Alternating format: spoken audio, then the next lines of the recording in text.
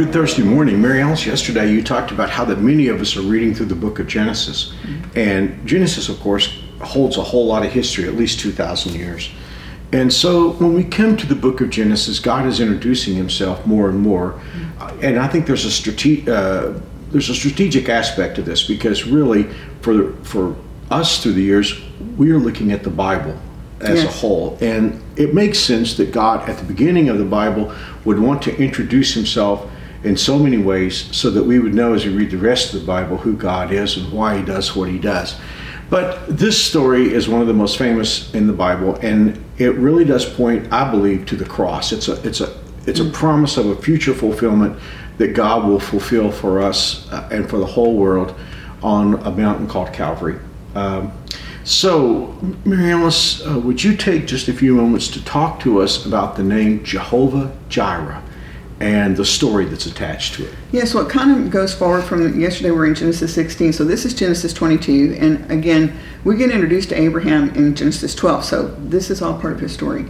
But after it looked like it was hopeless for quite some time for Abraham and Sarah to have a child, then God did give him a son, Isaac, the son of promise, and it was clear to Abraham and Sarah that this was a miraculous birth, and that this was the one through whom God was going to answer and complete his promise. And so it was quite shocking when God told Abraham, "I want you to take your only son Isaac and sacrifice him."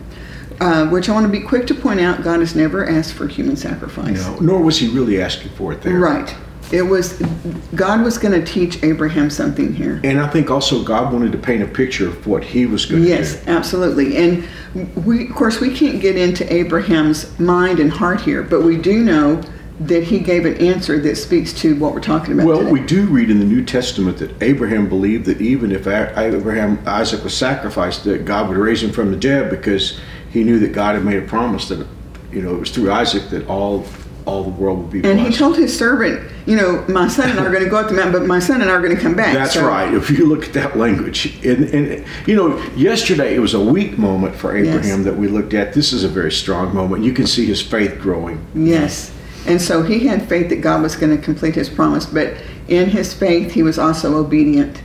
And that's what we see here. But so if you go to Genesis 22, and we're going to jump in just to give you where this particular name is brought up in verse 8.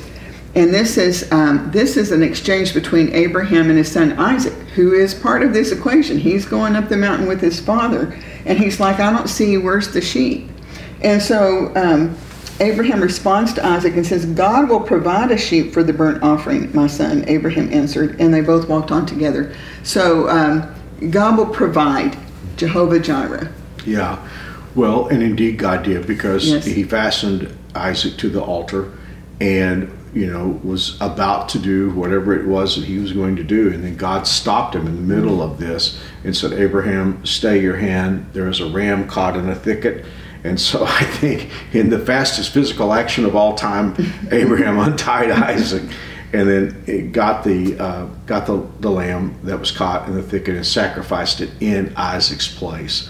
And we really do believe that this is a picture of Calvary, because then there would not be a substitute. Jesus was the lamb, and God did give his son, his only son, his son of promise, Jesus. And it is interesting. I know that I grew up memorizing in a different translation where it says God will provide himself a lamb. Yes. And so through the years, scholars have looked at that and said, was Abraham saying God will provide of himself a lamb, which he did in Jesus. So we do know that out of that comes the name Jehovah Jireh, which means God will provide. And for all of God's people through the centuries since that moment, I think there's been a great refuge in that name for God, because whatever it is that we need, God has the power to provide. And ultimately, God provided to us forgiveness for sins through his son, Jesus. That's right. So the ultimate provision, eternal life through his son. And that's wonderful. I know one of the verses that my dad taught me when I was very, very small. I think one of the very first verses that Dad taught me was Philippians 4:19.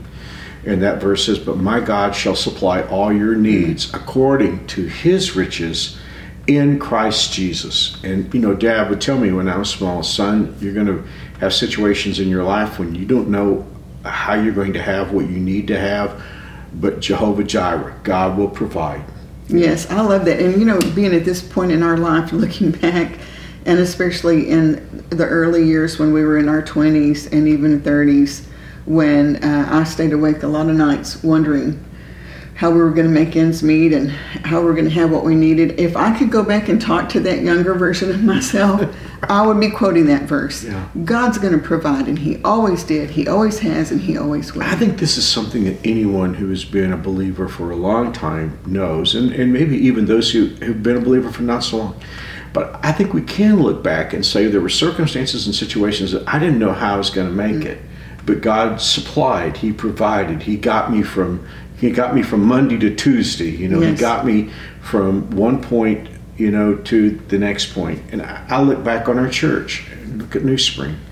It's a miraculous story, as you well know. I mean, there have been so many times when I had no idea how we were going to make it, and then God has supplied. I mean, you mentioned Jehovah Jireh before while the cameras were still off, and I couldn't help but think about the land that our church is on. And you were there. Yes. You lived it with me for so long. It was impossible, and boom, miracle.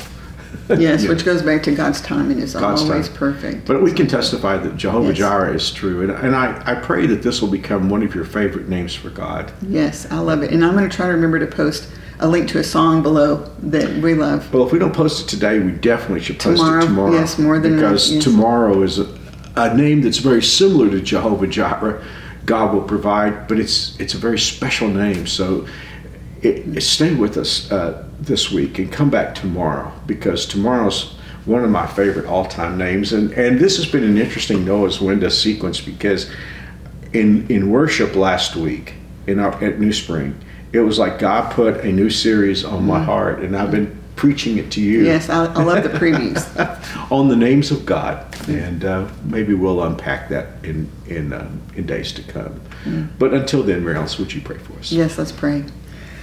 Oh, Father, we're so thankful that you are able to provide all of our needs, and I know that those who are watching or listening, all of us have needs even for today, and we just want to confidently come to you as our supplier, as our the one who provides for us whatever we need. And we're going to trust you, Father, to meet our needs today. I pray that you would bring comfort and confidence to those who are wondering even today how their needs will be supplied. And I just pray that you would give them the faith to rely on you and to look to you. I just pray that you put a special blessing on each and every one watching and listening, that you draw them close into your presence. May they know your presence and feel your love around them.